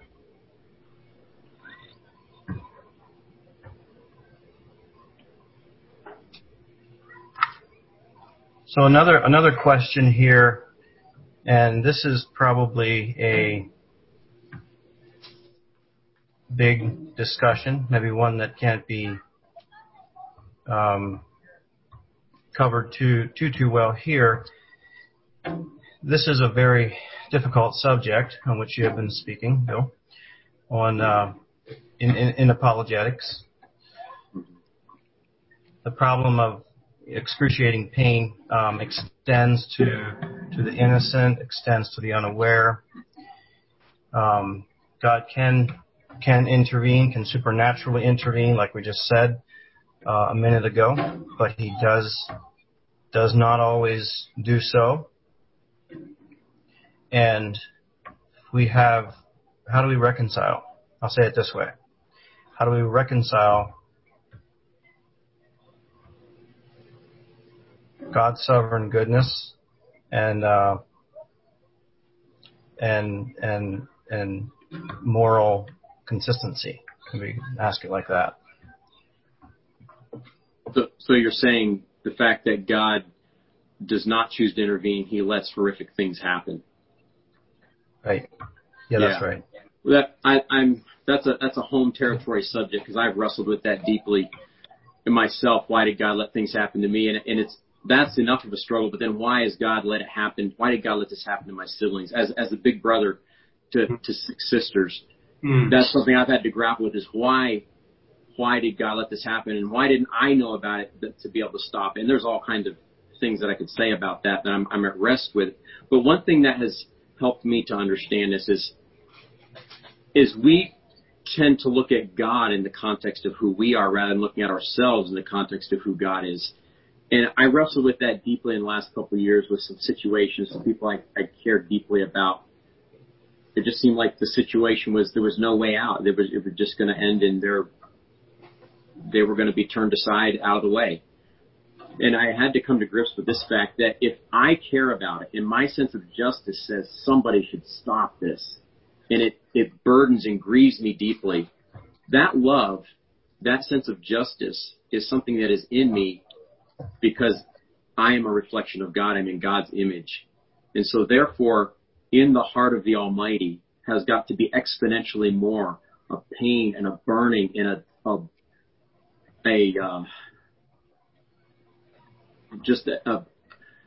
overwhelming urge to do something about it. That has brought rest to me, is that my care, the amount I care, is just a little picture of God's, and so much more God cares, and He's allowing this not because He doesn't care or enjoys it, but because there's something much greater to happen through it. Lee Strobel, I think, it's in his interview with Peter Kreeft in the book The Case for Faith.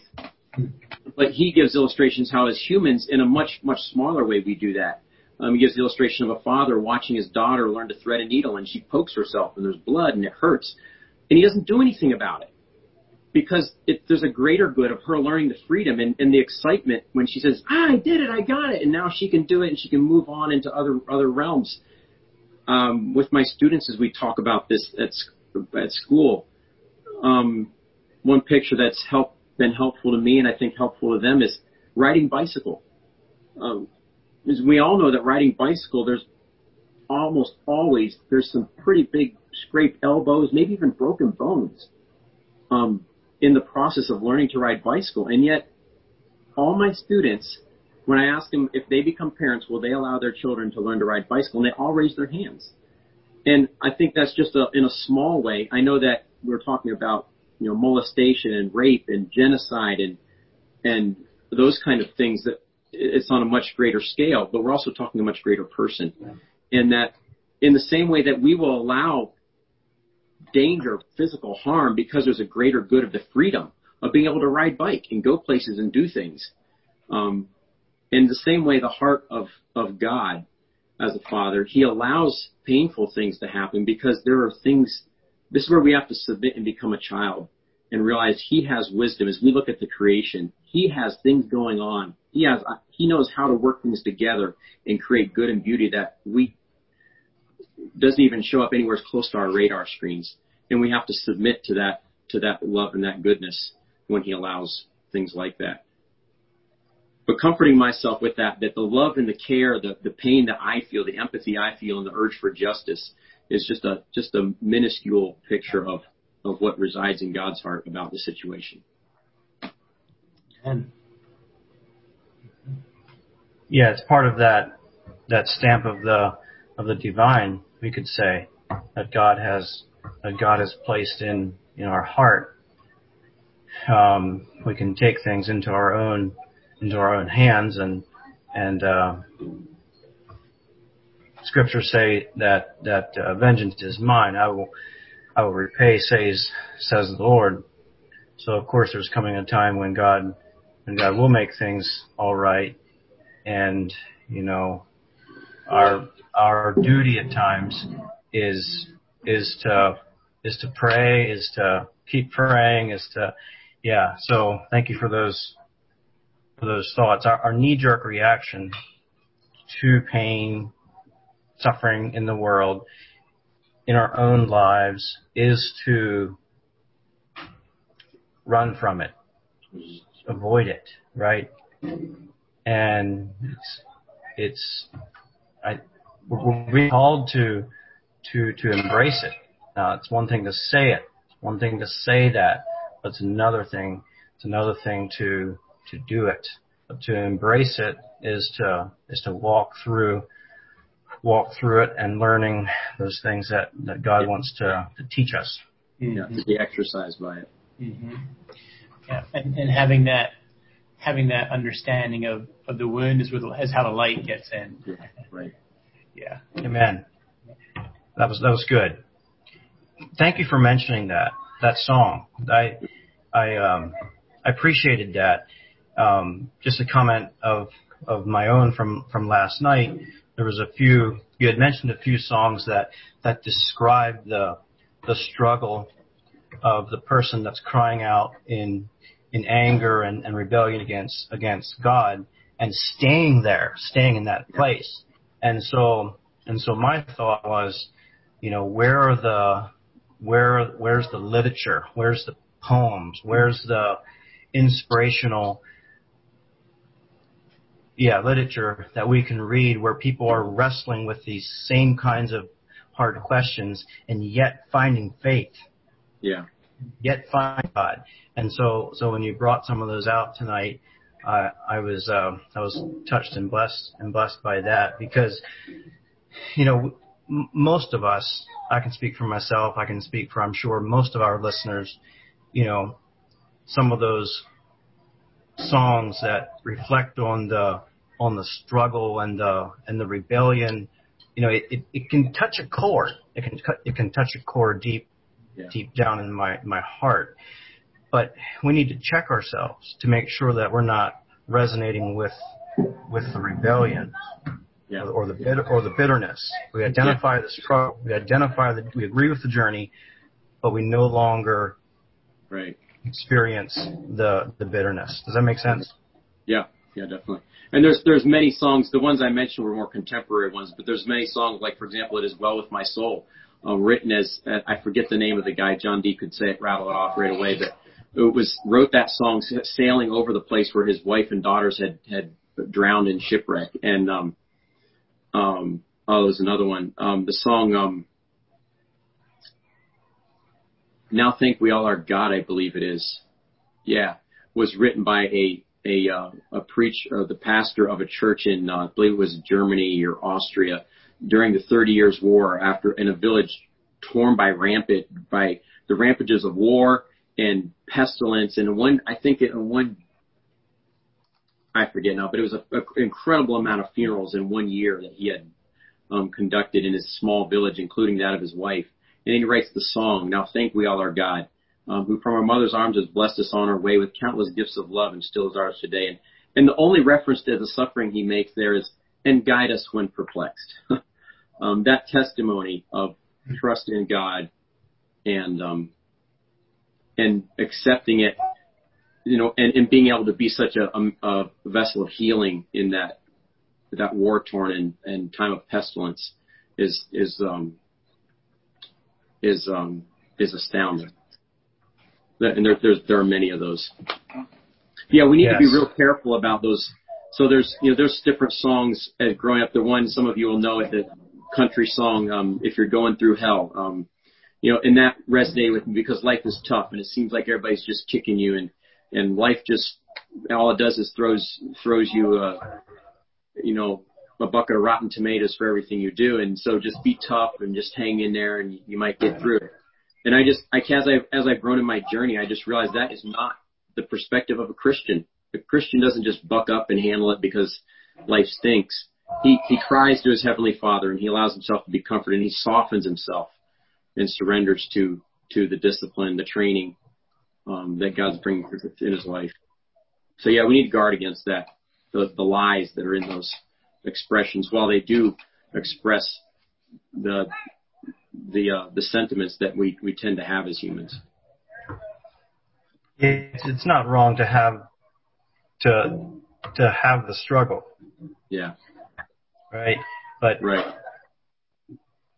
To harden ourselves in it, to harden ourselves, and to pull away from God is to choose our own destruction. Yeah. Amen. So while we're talking about this subject, I had thought of the song "He Giveth More Grace." Yeah. When the birds grow greater. I won't quote the whole song, but to our listeners, if you do not know the story behind this song, look that up because it's written by Annie Johnson Flint. He giveth more grace, and it is a amazing story. This woman had suffered.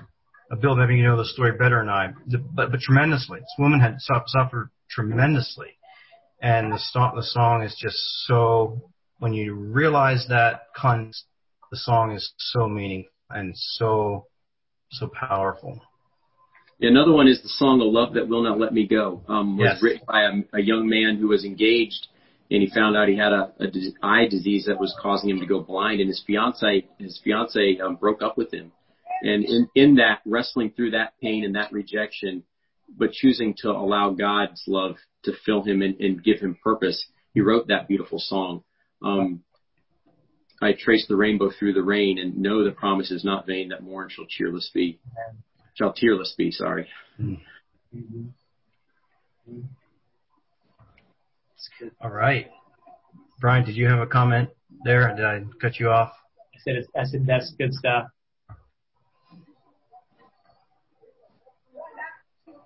Okay, so let's see what we have for some more questions.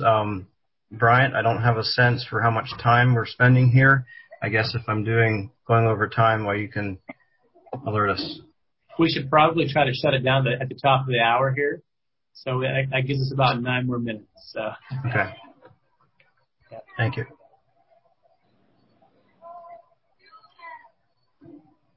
All right, so we have another question here. And this question, there's not context here given, so I'll just read it to you as it was sent to us. How can a same-sex attracted person be pointed to the redemption of God of which you speak? Yeah. Oh, that's a very touchy issue.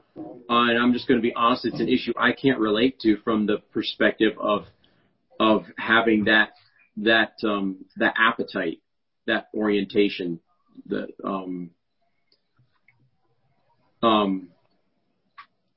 I will say this. Tim Mackey has a really good message on that. Tim Mackey from the Bible Project about marriage and sexuality, and there's some real good realism about that. And that, without talking about whether or not it's a legitimate to say that I have a certain gender orientation, but the fact is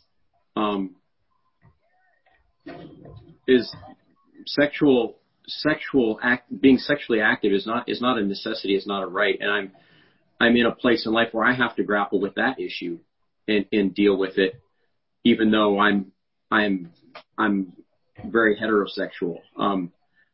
But we have to find places where we have to deal with and surrender and fit what we're experiencing and our feelings and our appetites, our longing, into what God is allowing in our lives in the way He has made the world. I'll just say that from just my own personal experience. It's not maybe dealing with the orientation and things, but as far as dealing with the need for companionship and the sexuality side of it is something that is not just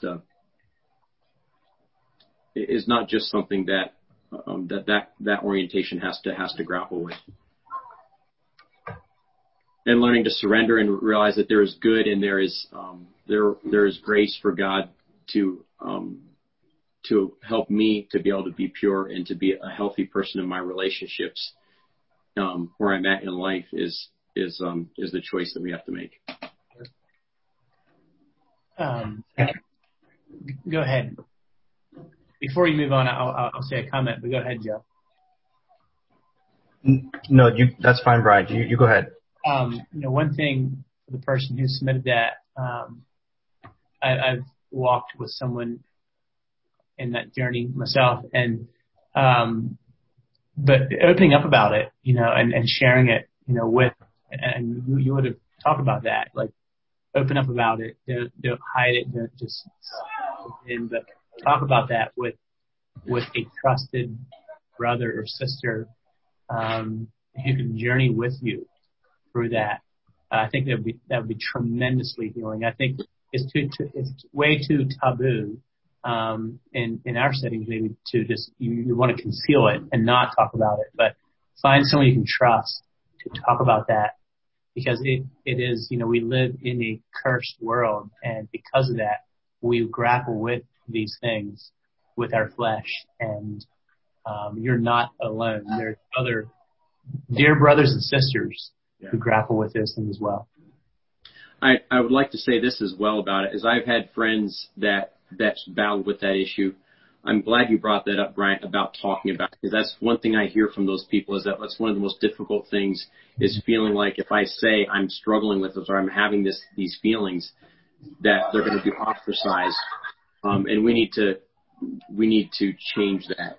Yes. But also, I want to be careful in saying this, because I'm speaking from with outside. I don't know what it's like to be in those shoes. But what I have observed in working with some people, some from both sides, both males and females, that had a homosexual appetite, is that one thing I've observed in all of them is it seems like there often is some, I'm not going to say all the time, but what I've observed is seems like there's something that has happened in their life that has caused them to be afraid or have a resentment towards being a certain gender or closeness with the opposite gender.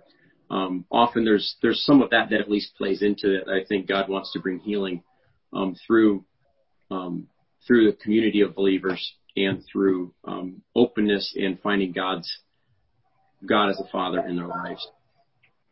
I hope I'm not speaking out of place or without understanding there, but that's just one perspective from some of the people that I've been acquainted with. Thank you for your response to this question here. Moving on, I have another question for you, Bill. Actually, it comes in a group of three, which are all in a similar vein. I think I'll just give them to you like they came to me. Did you go for counseling? What is the role of professional counseling? These are good questions. And is there such a thing as going for too much counseling?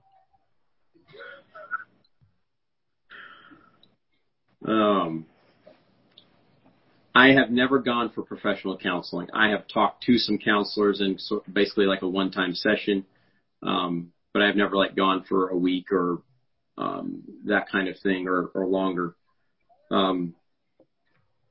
I have been blessed by a lot of people who walked with me in the journey, and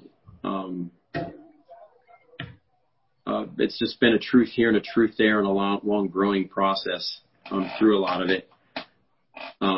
Maybe some of that could have been helped by a session. I will say this about counseling. I think it has its place. I don't necessarily think that all the gifts in their fullness are given to every local congregation. Some of that is in the church collectively, on a broader scale, that there are gifts given to bring Christ healing and Christ guidance. But I do believe that the model Jesus sets up is discipling. And that is the way that growth is going to happen in a person's life, and that happens in close community. And so I do believe that counseling, going off for counseling, a church sending someone to be back counseled with the idea that they're going to go get fixed and they're going to come back and be fixed, is really, I feel like it's detrimental off of what I've seen. And I think it can be helpful to get some people who are experienced, have experience in working through some of these things, to speak into a person's life, but it is going to be minimal in its impact if it is not primarily nested in community and a mentoring, discipling relationship. Excellent answer. Thank you.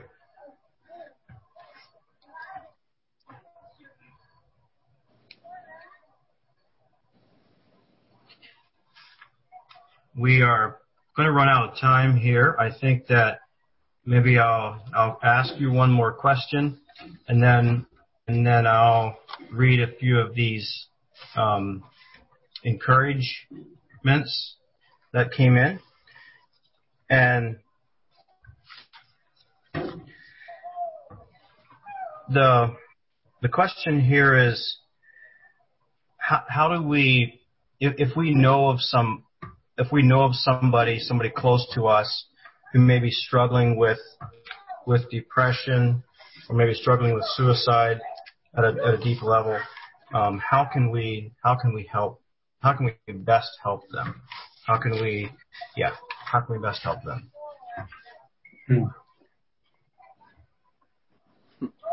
Yeah, that's a really good question. One thing though, I think is listen to them. Whenever somebody quits talking, that's when you should get scared.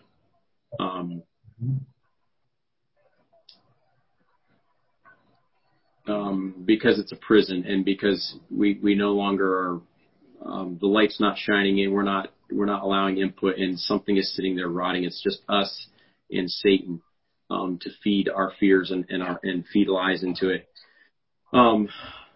I know it's messy, but I'm just sharing from, I don't have a professional opinion. I've not lived through 10 lives. I am indebted to God's goodness through men who have, and their wives who have put up with the time I've taken from their husbands, as well as just good ladies. But I'm indebted to men who have been willing to sit there and listen to me and walk with me through and give advice, tell me painful things at times. It's been a long journey. I'm talking 20 years. I couldn't have shared this kind of thing 10 years ago, hardly. It was just the beginning. The first talk I gave on why God allows suffering in the world was very elementary. It was 2010. And what I would share today is completely different in so many ways. It's going to be a messy journey. That's all I know how to say. God has a messy journey, and we're walking with us. And if we're going to be partners with Him, it's going to be that way. Encouragement, just spending time with them. I'm just looking at my own life and some of the things that have helped me. But at the bottom, each person does have to choose whether I'm going to listen to depression or whether I'm going to cry out and be willing to take the hard steps of faith and trust. And I'm telling you, it's not easy. And I have fought some horrific battles. I have, in the same way I jumped up and down and pounded the steering wheel that morning I nearly committed suicide, I have battled. I have yelled and cried out to God and yelled at Satan and declared there's been times I've just yelled up and down. I fought a lot of battles on the road, and just yelled up and down, God is good. I'm going to trust Him. God is good. I'm going to trust Him, because for me, there wasn't any way out. God didn't bring something else that fixed my problem and we lived happily ever after. And I've just faced with, I'm going to go nuts, literally. If I don't just choose to just do the hard work of choosing to just fix my mind and fasten my mind on this, like Philippians chapter 4, 6-8 tells us. So I don't know if that answered the question, but just some of my perspective, just sharing what's happened in my life. Yeah, God give us grace and empathy to relate to people, to give safe spaces for people to have these conversations with us. You know, we live in an interesting and difficult, I guess you could say, time when people are seeking many alternate ways to escape their existential pain. And through drugs, through alcohol, it's a huge problem in our country. And they're doing it because the pain of their present reality is too great to bear. And so they seek to medicate, they seek to numb it, I guess you would say, by taking drugs, by taking alcohol. But yeah, before we get off this line, I mean, let's just point people to Jesus, brothers. Come unto me, he said, all ye that are weak and are heavy laden, and I will give you rest. Right. Hallelujah. And you'll never experience that until you decide to try it without reserve. Yeah. Bill, thank you so much. Joe, I'm assuming you're done here, or you have some more? Well, sorry. Yeah, I was just going to. There was basically two comments, Brian, by way of encouragement that came in that I was going to mention, and then I will be. Sure. I'll be finished. Yep. And these are actually directed to you, Bill. And I want to say one other thing, and that is we have not addressed every question that came in. Right. Thank you very much for these questions. These are all very important questions, and we just for lack of time we have not been able to touch them all. But thank you for engaging with them. I hope that you have all found this to be helpful. But Bill, this was addressed to you. You speak from a real place, Bill. I really enjoyed the message today. Your candor, your honesty and vulnerability, and using Scripture to put it all together. Nice. I wish to add, if I can, 2 Corinthians 12, 8 through 10, summary, for when we are weak, then I am strong. When we place our trust and pains in God, He makes us strong when we are weak. Amen. Thank you. Okay, there's another one.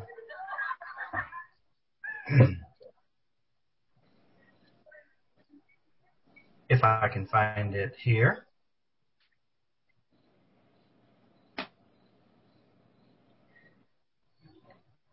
This is an excellent summary of the role of pain and suffering in the life of a Christian.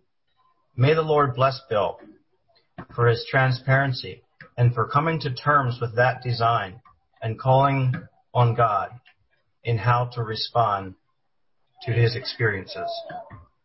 So yeah, I think with that, Brian, I'm going to hand it back over to you. And also thanks to you, Bill Shiley, and God bless you very much. Yeah, thank you. Thank you, and I'd like to say this about it is thank you for the encouragement, but God has blessed me and He is blessing me, and one of the ways He's going to continue to bless me is by more pain in my life. I know that, and so this is not a journey that's over. You know, this isn't Bill's all fixed now and he is over things. This is going to be a lifelong journey of learning to trust God, allowing Him to redeem me, and what I want you to go away with is not Bill Shiley, but this is God's story, and if you need to quit on God, then I need to quit on God. But if God can change my life and He can bring good out of the evil that I've suffered and good in my family from the evil that we've suffered, God can also do it in your life. And it's Him that's going to bring answers to your life, not me. I'm simply a vessel. So latch on to Him. Yes. Amen. Yep. He'll make you into a beautiful artwork. Right. Yeah, very good. Yeah, so Joe, I'm just going to ask you then just to close in prayer here just in a minute. But yeah, thank you, Bill. God bless you. Thank you for the privilege. We still have a lot of people on the call who stayed on right to the end here, stuck it out for 2 hours. But it wasn't sticking it out. It was, I think we're all here and we've been pulled in and you've taken us on a journey and it's impacted us. So Yeah, thank you again. I would just ask all of us who've listened to this call to pray, especially for Bill over the next days when you do. This is what you gave this talk now twice this week in 1 week. Yeah, it's well, I guess it's next week. No, it's not next. We're into Sunday here. So, but last week you gave this talk 4 times or twice, 4 sessions. So. God bless you for that. And so we need to surround you in prayer, especially over this time. I'm certain of that. So I would like to end this with a quote from E. Stanley Jones. And he says this: "We now know that God is like Jesus. He is Christ-like. And if he is a good God." Yes. If the heart at the back of the universe is like this gentle heart that broke upon the cross, Amen. he can have my heart without qualification and without reservation. Amen. Amen. So you've lifted up Jesus, and we can continue to lift him up and know that this God that can seem so distant, if he's like Jesus, and we know he is, trust him. Joe, could you close us in prayer, please? Yeah, let's pray.